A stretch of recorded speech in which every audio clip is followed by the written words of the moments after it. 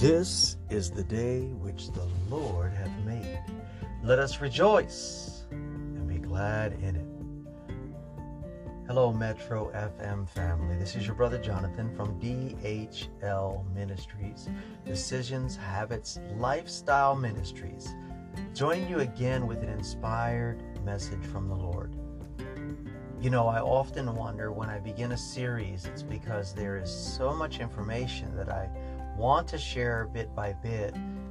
And right in the middle of that inspiration and that series that I feel God has put on my heart, He will reroute me and He will give me another message. And so it's about timing, but it's also about your prayers of what you need to hear and what you need to experience from God that reroute things. So today we're going to pause the series we were doing and we're going to discuss a rarely discussed character in the Bible.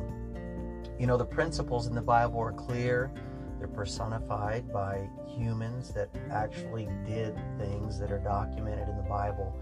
But when we look at it and we see the biblical principle, we either see them succeeding at it or we see them failing at it, and we see the consequences of both actions. And so the characters that are least shared still themselves have a lot of principles to see what's going on there. And so that's why it's so important to read the whole Bible from Genesis to Revelation. Sometimes you can have a reading plan that covers several different books in the Old and New Testament, and I find that to be very productive in grasping the whole of Scripture. And today we are actually in the book of Genesis chapter 16. Most of the chapter we're going to be sharing right now. And see if you can take in this story. Now, the focus is going to be on Hagar. Keep that in mind. Genesis chapter 16. Now, Sarai, Abram's wife, bare him no children, and she had an handmaid, an Egyptian, whose name was Hagar. And Sarai said unto Abram, Behold, now the Lord hath restrained me from bearing. I pray thee, go in unto my maid. It may be that I may obtain children by her. And Abram hearkened to the voice of Sarai. And Sarai, Abram's wife, took Hagar, her maid, the Egyptian, after Abram had dwelt 10 years in the land of Canaan, and gave her to her husband Abram to be his wife. And he went into Hagar. He went in unto Hagar, and she conceived. And when she saw that she had conceived, her mistress was despised in her eyes. And Sarai said unto Abram, My wrong be upon thee. I have given my maid into thy bosom. And when she saw that she had conceived, I was despised in her eyes. The Lord judge between me and thee. But Abram said unto Sarai, Behold, thy maid is in thy hand. Do to her as it pleaseth thee. And when Sarai dealt hardly with her, she fled from her face. And the angel of the Lord found her by a fountain of water in the wilderness, by the fountain in the way of Shur. And he said, Hagar, Sarai's maid, whence camest thou, and whither wilt thou go? And she said, I flee from the face of my mistress Sarai. And the angel of the Lord said unto her, Return to thy mistress, and submit thyself unto her hands. There's a key here in this Egyptian non-Israelite being treated according to the way the customs of the day would have allowed anyone to treat their servant, their slave. She was put in a position without her choice. She was pressed into this hardship, and she had a struggle because she did conceive, and as every woman back then wanted to conceive, and that was a fulfillment of their role in those days. And so she felt that fulfillment, but she had none of the commitment that Sarai had. So she despised Sarai in her eyes after she's carrying the child and yet doesn't get the commitment that Sarai had with Abram. A struggle that was real. Now, according to the custom, Abram gave Sarai who was distraught, permission or reminded her that she can do what she wanted. And she treated Hagar harshly, so much so that Hagar finally ran away from the place. And in the midst of that running away is where the Lord met her. The angel of the Lord, pre-incarnate Christ, Christophany, met her after she had run away from a situation. And here he talks to her and he gets her to say what she had done, even though he knew what had gone on. This is part of a dialogue with the Lord. And he often calls upon us to discuss things from our perspective, with our terminology, in our recollection, so that we can share with him, or think we're sharing with him, the things that have transacted. But he already knows. He wants to hear us say it. He wants us to hear us say it. The words we choose, the way we say it. May there be conviction if we exaggerate, or may there be a humbling if we tell it as it really is, and we hear ourselves saying things that are more accurate than the things we're thinking and meditating on. It's a process that God calls us into. And his orders are surprising to some. He tells her to return to her mistress, the one that just beat her, and submit thyself under her hands. The power of submission, it's contrary to what we believe as humans in the flesh.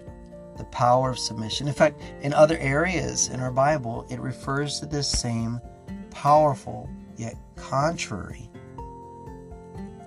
action. In Ecclesiastes 10:4 it says, "If the spirit of the ruler rise up against thee, leave not thy place, for yielding pacifieth great offenses." Look at that. Think about that. Ephesians 5:21 says, "Submitting yourselves one to another in the fear," the reverential fear of God, that we are to submit ourselves to each other. Verse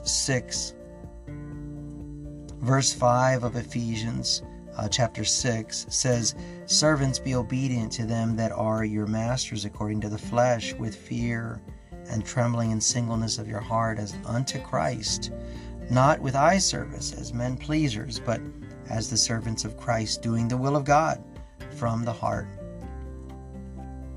Titus 2:9 says, "Exhort servants to be obedient unto their own masters, and to please them well in all things, not answering again." Look, 1 Peter chapter 2, 18-25 goes on to give a bigger setting. Listen to this. "Servants, be subject to your masters with all fear, not only to the good and gentle, but also to the froward. For this is thankworthy, if a man for conscience toward God endure grief, suffering wrongfully. For what glory is it, if when ye be buffeted for your faults, ye shall take it patiently? But if when ye do well and suffer for it, ye take it patiently, this is acceptable with God. For even hereunto were ye called, because Christ also suffered for us, leaving us an example, that ye should follow his steps, who did not sin, neither was guile found in his mouth, who, when he was reviled not again, when he suffered, he threatened not, but committed himself to him that judges righteously, who his own self bare our sins in his own body on the tree, that we, being dead to sin, should live unto righteousness, by whose stripes ye were healed. For ye were as sheep going astray, but are now returned unto the shepherd and bishop of your souls." Now listen, 1 Peter 5:5 and 5:6. "Likewise ye younger, submit yourselves unto the older. Yea, all of you be subject one to another, and be clothed with humility. For God resisteth the proud, and giveth grace to the humble." And verse 6 says, "Humble yourselves therefore under the mighty hand of God, that he may exalt you in due time." And so this is a key to repositioning yourself in those moments where you're running away. Listen, you could be at work. You feel like running away.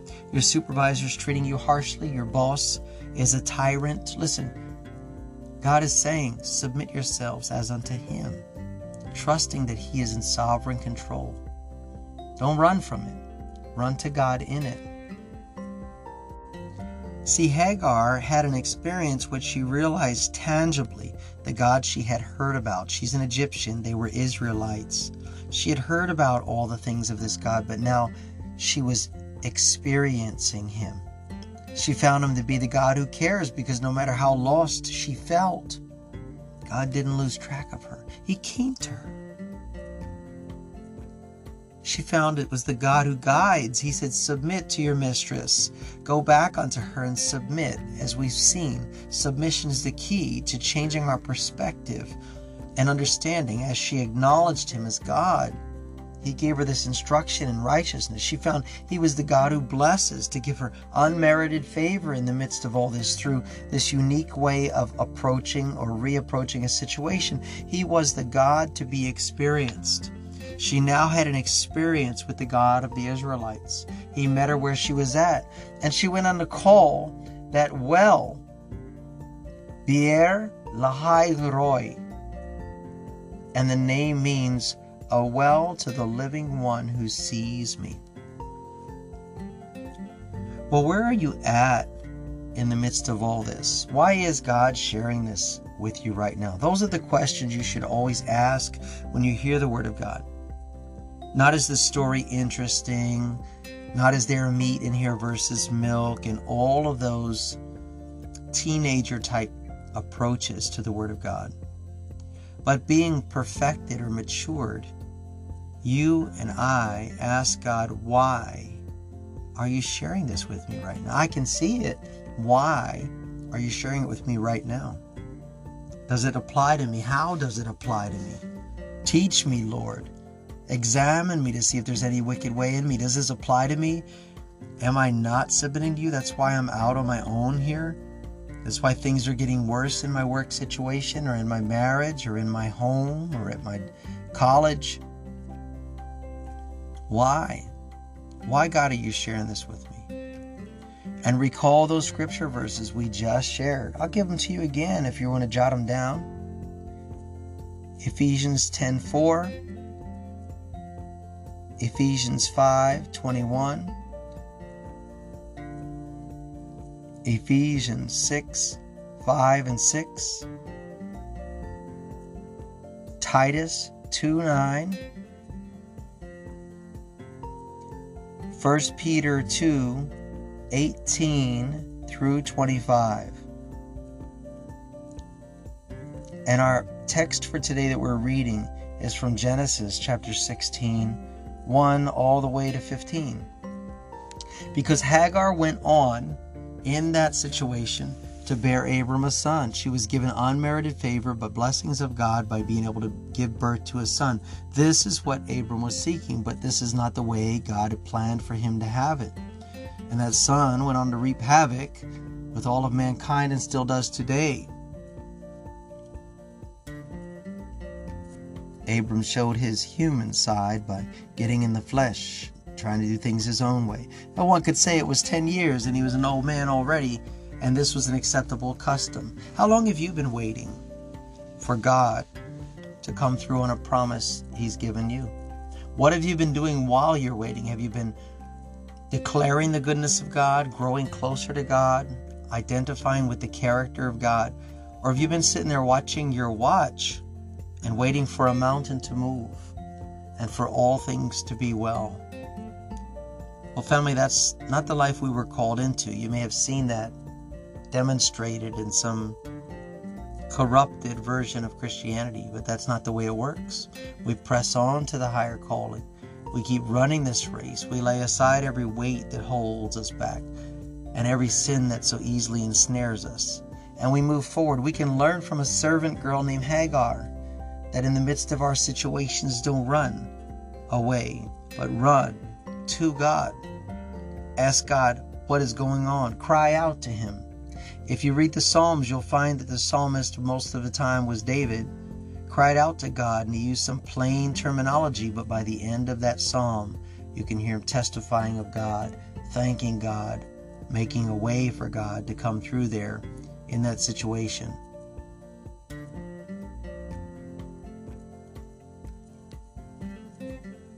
Just a pause for meditation is what God is showing us through Hagar, through this example.